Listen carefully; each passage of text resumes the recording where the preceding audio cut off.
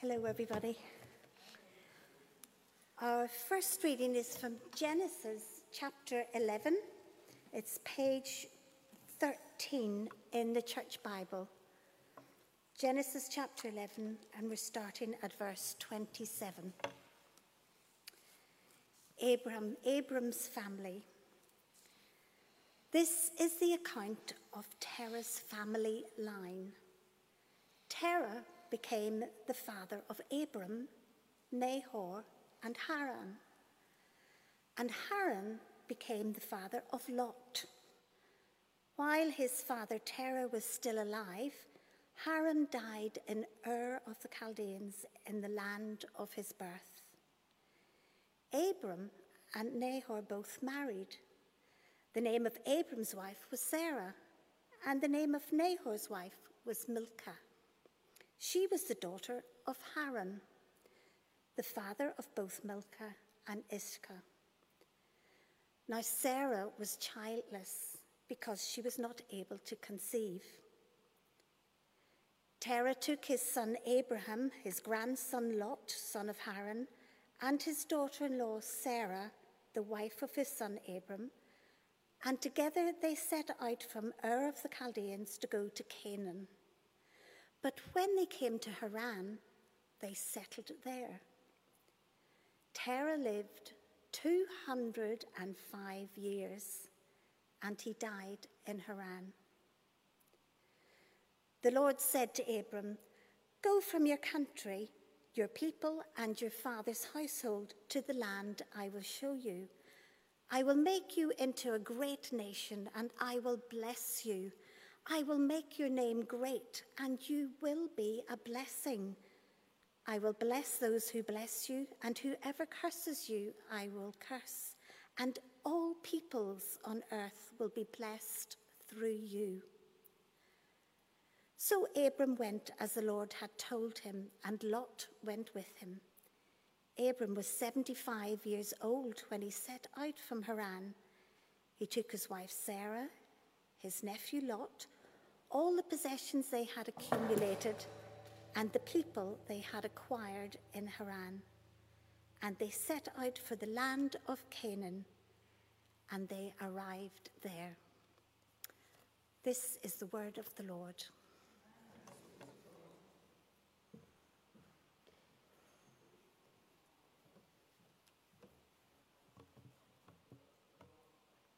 Our gospel reading is from Matthew chapter 28, which is on page 1000 of the Church Bibles.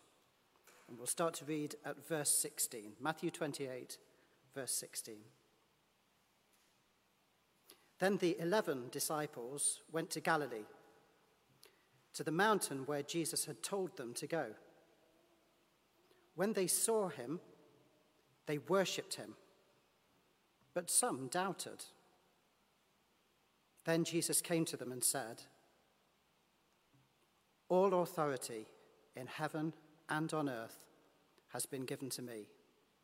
Therefore, go and make disciples of all nations, baptizing them in the name of the Father and of the Son and of the Holy Spirit, and teaching them to obey everything I have commanded you. And surely I am with you always, to the very end of the age." This is the word of the Lord. Thank you, David. Thank you, Ruth. Thank you particularly, Ruth, for the difficult names in that reading. You did an excellent job. Good evening, everybody. A very warm welcome from me as well. In case you don't know me, my name's Adam. I'm the vicar here at St. Jude's. Welcome to those of you who are joining us online as well. Some great passages to think about this evening. Let's pray before we do that. Let's pray together.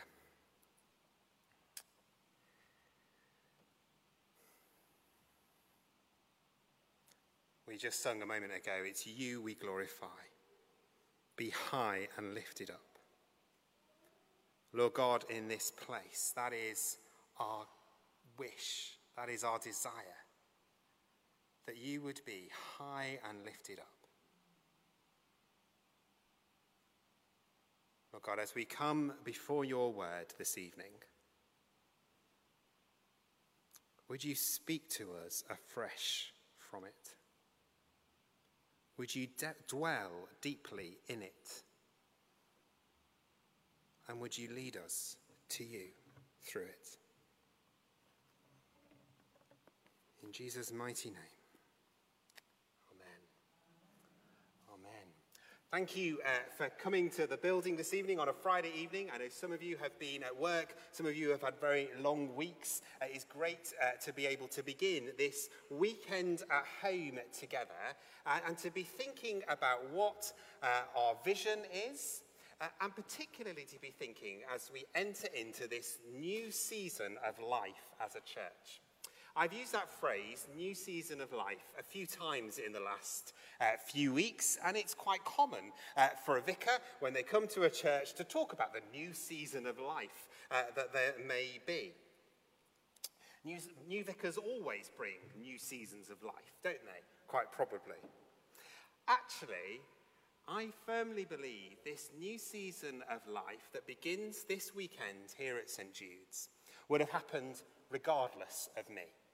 And I'm not saying that because I'm trying to be humble or pretend to be humble in any way, shape or form. And I'm certainly not saying it in order to sort of deflect any responsibility for what comes next. It's a firm belief that this new season of life has been part of God's plan for the church for some time. As you read the parish profile, which you wrote now 2 years ago, much of what you reflected in that was about the understanding that we were entering a new season of life. And of course, quite apart from the fact of what's happened here at St. Jude's, we have together in the last 18 months been through one of the most rocking experiences that may well happen in my lifetime. COVID has changed the way we perceive the world, perceive each other, deal with each other. And I think this new season of life isn't just for us here at St. Jude's. I think it is for God's church around the world. I almost chose for this evening Isaiah 43. It's a passage you may well know well. I just put some words on the screen from it there. In fact, verses 18 and 19 were the very first verses of the year that we have records for back in the 1980s, I think even before I was born, in case that helps you feel younger or not. Verse 18-19 says, "Forget the former things, do not dwell on the past. See, I am doing a new thing. Now it springs up, do you not perceive it?" I considered choosing those verses again as our verse for the year, for this year, but I didn't want you to think, oh, this new vicar's come in and he's telling us to forget everything that's happened before and it's all about him, because that's absolutely not the case. I actually sensed the importance of these words for this church as I went through the interview process to be your vicar. I shared them with Neil at the interview, just in case you didn't appoint me. And there are two reasons for that. Firstly, this word forget. It's quite a harsh word, isn't it? If we forget something, we're hoping to cast it from our mind. In fact, the original Hebrew word doesn't translate well into English. Forget is what most translations use. Some use honour instead. Honour the former things.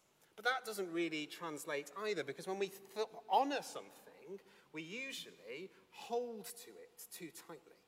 There's one translation that says, move on from the former things. But if we move on from the former things, similarly to sometimes when we forget the former things, we can forget, we cannot remember all that God has done in the past. See just the verses before, God talks about all that he has done in the past. Why would he say that if he's trying to help us to forget them? This calling into a new thing, this calling to forget the former things, is, I think, a calling of God not to base our expectations on what he has done before. It says, see, I am doing a new thing. It doesn't say, see, I am doing the next thing. It is a new thing that God has planned for this new season of life. I have a saying that I use at Living Free. If you've done Living Free, you will have heard this already. And if you haven't, you'll hear it over the next term. And that is that memory is the enemy of faith. Let me repeat that. Memory is the enemy of faith. I don't know whether you know about elephants when they're in the circus. When they're baby elephants, they're tied to humongously strong, that's not a word, but we'll go with it, steel girders that are concreted into the ground. And they pull and they pull and they pull in an attempt to get free, and they learn that it's impossible to get free from this steel girder. So much so that when they're bigger elephants, they can be attached to the ground with a very small piece of wood, because as soon as they feel that resistance, they stop pulling, because their memory is stopping them believing what they can do. As we enter this new season of life, this new season of calling together, I think the Lord wants us to forget in those terms the former things, to not place our expectations on what he has done in the past, but to set our expectations on what he will do in the future. So the main thing I want to talk about this evening is calling. And I appreciate I've been talking for 5 minutes already, and I've only just got to the main thing I want to talk about. Please don't worry.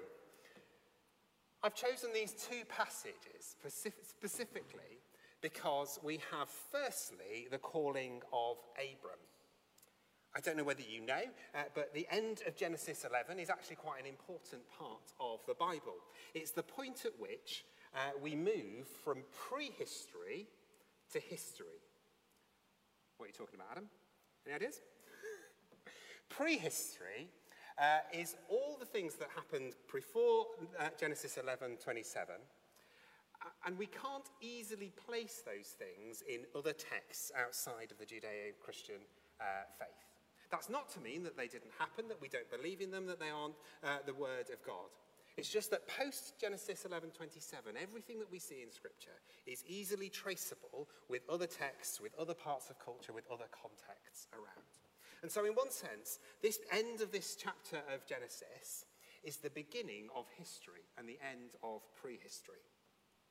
And then we had those fantastic, amazing words of Jesus said at the end of his ministry on the earth as a man.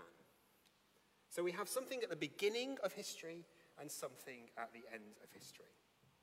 And I think this says three things, because all clergy think that all scriptures always say three things about calling. The first is that calling is always to a global purpose. The second is that calling is always to a people and a place. And the third is that calling is never to settle. Now, for those of you that know the Settle to Carlisle train line, please don't worry, I'm not talking about that particular settle. People are called there. I'm talking about settling. We'll come to that in a moment. So what do I mean by calling is to a global purpose then? What I don't mean is that each of us are called to go to Outer Mongolia or wherever it is. What I mean is that our calling is always beyond ourselves. The call of Abraham is to be the father of many nations. That's why he becomes Abraham. His calling is beyond himself. The calling that Jesus gives us in the Great Commission is to go to the end of the world, make disciples of all nations. It is a calling that is beyond ourselves. It is a global calling beyond ourselves. Your call, my call, is always to impact the culture, to impact the society, to impact our workplaces, our homes, the people around us. It's always beyond ourselves. As part of our vision process, someone from outside of the church sensed that St. Jude's was to be a safe harbour. And those that were on the vision team might remember that I was quite taken with that phrase of being a safe harbour. We actually threw it out as part of the vision document, not for the reason I'm about to share. In fact, because the word harbour may well relate us to another church in the parish or in the patch that are doing great things for the kingdom of God. And we felt that we needed a different way of expressing that. But as I've reflected on it, I think the reason we cast it out was, in fact, the work of God. Because if we see ourselves as a safe harbour, We see everything that happens outside of this building as being dark and dangerous and needing to be avoided at all costs, and this being the place that we need to come to for safety. Now, of course, there's something about the safety of God that we all come to, but in fact, our calling is to be a beacon of hope, the words we've mercifully used, a beacon of hope into our world, into our community. God calls us to a purpose that is beyond ourselves, a global purpose. It is not that the Church of God has a mission. It is that the mission of God has a church. The Church of God does not have a mission. The mission of God has a church. That's why I was so keen not to just simply come and hand you a vision written out, ready for you to go with. I wanted us, as the Church of God, to discern what God's mission, what God's vision is for this church. And I will be forever grateful to all of you who have contributed and been part of this process. So if we're in danger this evening of seeing ourselves, our calling as not beyond ourselves, then our prayer needs to be, Lord, lift my eyes to see your purpose. I also think that calling is to a specific people and a specific place. Abram is called to go to Canaan.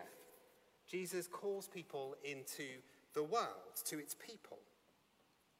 3 weeks ago, I asked you, if you were here at the morning service, to consider how strongly you believed that God would work even more powerfully in this place in the future. Those of you who are here might remember the score that you gave that statement. How strongly do you believe God is going to work in this place in the future? I'm going to ask you a slightly different question this evening, and that is, how are you currently feeling about St. Jude's and about this vision that we have discerned together? You don't need to tell me out loud. You can tell me later if you wish. How are you currently feeling about that?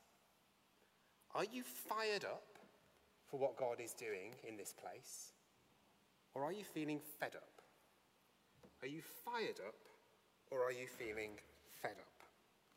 Let's think about St. Margaret's for a moment. For those that don't know, St. Margaret's is our church plant, and it's going wonderfully over at the other end of Albert Road. Those dear friends who went to St. Margaret's went there, as far as I'm aware, not because they were fed up with what was going on here, but because they were fired up for what God was going to do and is doing through them in that place. That's the reason I think it has been a success on the whole and continues to be a success, because the people of God in that place are fired up for what God is doing in it and in them. Friends, that is what I'm asking of us this weekend, this evening. That we would be people who are fired up for what God is doing in this place through this vision. Over the next few weeks, hopefully, we'll be meeting some new students who are coming to Portsmouth for the first time, or maybe looking for a church in Portsmouth for the first time. And I've been really clear with Davita and with those that are going to be meeting them, that what we don't say to them is, please will you come to St. Jude's? Instead, what we say to every student, every young person, every person that comes to this place is, please go to the place that God has called you to be, and where you will be fired up for the ministry and mission of that place. We are about kingdom building, not empire building. So that's a question for you this evening. How are you feeling about St. Jude's? Are you fired up, or are you fed up? There are seasons in all of our lives sometimes when we feel fed up, aren't there? I was remembering with somebody a few days ago, about 4 or 5 years ago, Jess and I were involved in a church. And there was a worship leader that was there who I got on perfectly well with personally, but led worship in a very different way to the way I would lead worship. And I found it incredibly difficult to engage with the worship he led. One of the things he would always do is pick songs that I really, really didn't like. And he used to wind me up something chronic. Now, I went to the church one evening expecting someone else to be leading worship, and he was there because he'd kindly stepped in for the person who was unwell. And my heart truthfully sank. And he began to lead probably one of my least favourite songs of the time. And my heart sank even further. I was most definitely fed up in that place. Fortunately, the quiet voice of God said, Adam, why are you here? What is the reason you are here this evening? And in that few minutes, I repented, truthfully, of the way I was feeling about this chap who was leading worship in a perfectly good way that others were engaging with. Repented of my feelings and my desires to be right and to do things my way, and engaged with God through the rest of that song worship. Became fired up for what God was doing in that place. Now, you need to know before I tell you the next thing, what happened next had never happened in that church before, and as far as I'm aware, has never happened since. But at the end of the block of worship, somebody sat at the front, shared out loud a spiritual tongue, a tongue in another language. And as he shared that tongue, clear as a bell, I heard the voice of God tell me what it was that he was saying through that tongue. Now, I wonder if I'd have left myself in that place of being fed up rather than fired up, whether I would have heard God's voice to me that evening, whether he would have been able to work powerfully through me in that place. If you're not fired up in this place, then our prayer this evening is, Lord, help me to discern what we're doing, what you are doing, and to be excited for it, to know your calling on my life in this place. So the final thing, briefly, I want to think about from this passage is that calling is never to settle. You might be wondering why we chose this passage from Genesis. Again, thank you to Ruth for wonderfully reading the names. I'm just going to read verses 31 and 32 to you again from chapter 11, if you've still got it open. Terah took his son Abram, his grandson Lot, son of Haran, and his daughter-in-law Sarai, the wife of his son Abram, and together they set out from Ur of the Chaldeans to go to Canaan. But when they came to Haran, they settled there. Terah lived 205 years, and he died in Haran. They set out to go to Canaan, but when they came to Haran, they settled there. What we know of Haran is it's a perfectly nice place, a bit of a South Sea of its day, perhaps, a very lovely place to be.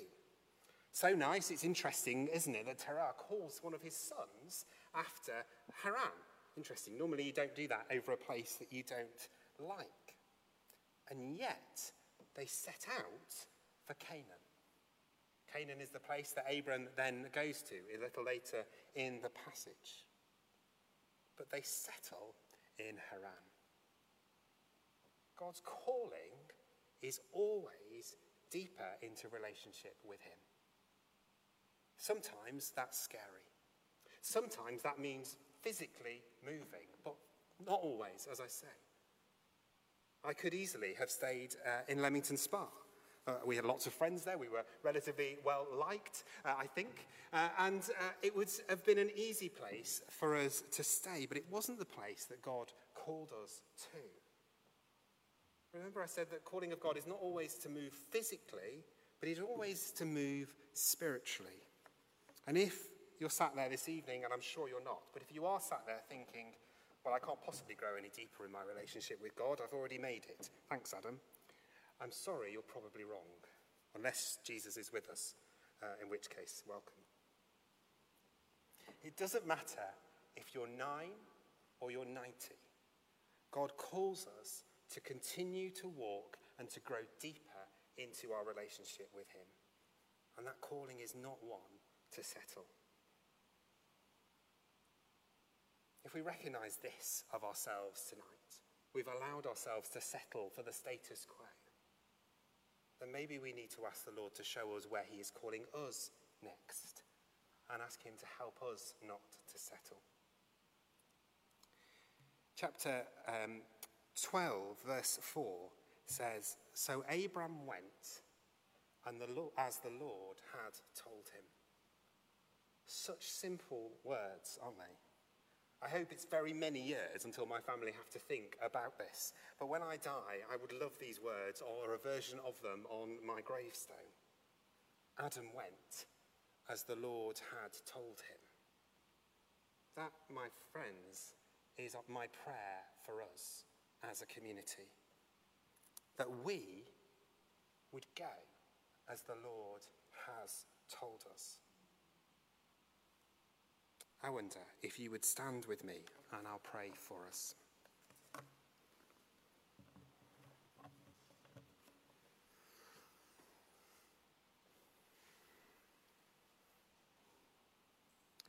As I was praying for this evening, I nearly had a fourth passage of Scripture because I just sensed there may be one or two people who, as they've listened to me, have felt something of a lack.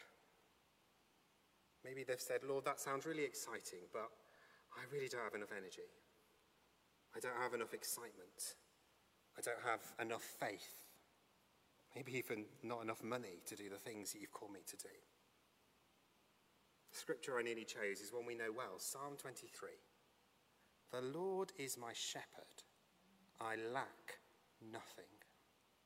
The Lord is my shepherd. I lack nothing. Before we worship, I wonder if we might answer that question in our hearts. How are we feeling this evening about this new season of life for this church? Are we fired up or are we fed up? And if we're fed up, what are we lacking? And we ask, Lord, meet with us in this place and hold to that promise of Scripture that you are our shepherd, that in you we lack nothing.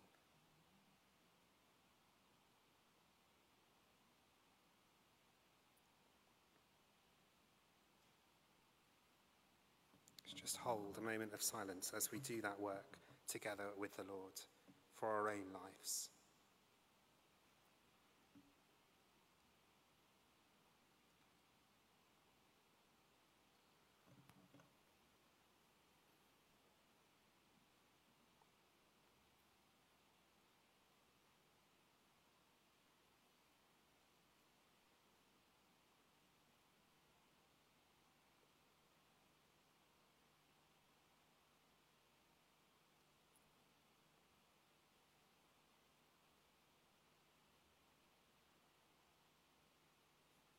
Lord, we praise you for this new season of life that you have for us. Inspire, excite us, I pray. Help us not to settle in our comfort zones for the status quo. Help us to expect far more of you than we have seen through you in the past.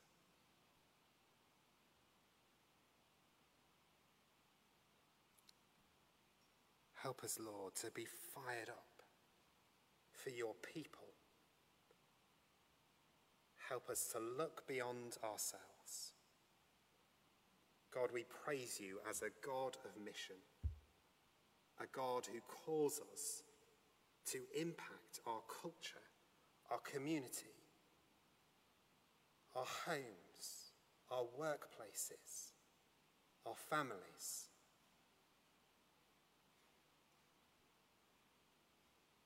Lord, we praise you that you long to be the heart of all of those places, and that you want to use us to do that. Excite us for the possibilities that are ahead.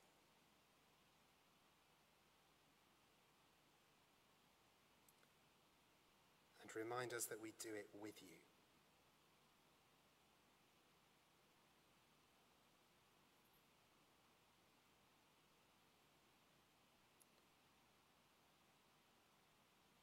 Holy Spirit, as we worship, continue to minister to us in this place.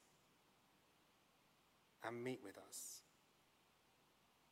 that we might not leave just challenged, but we might leave changed for your kingdom.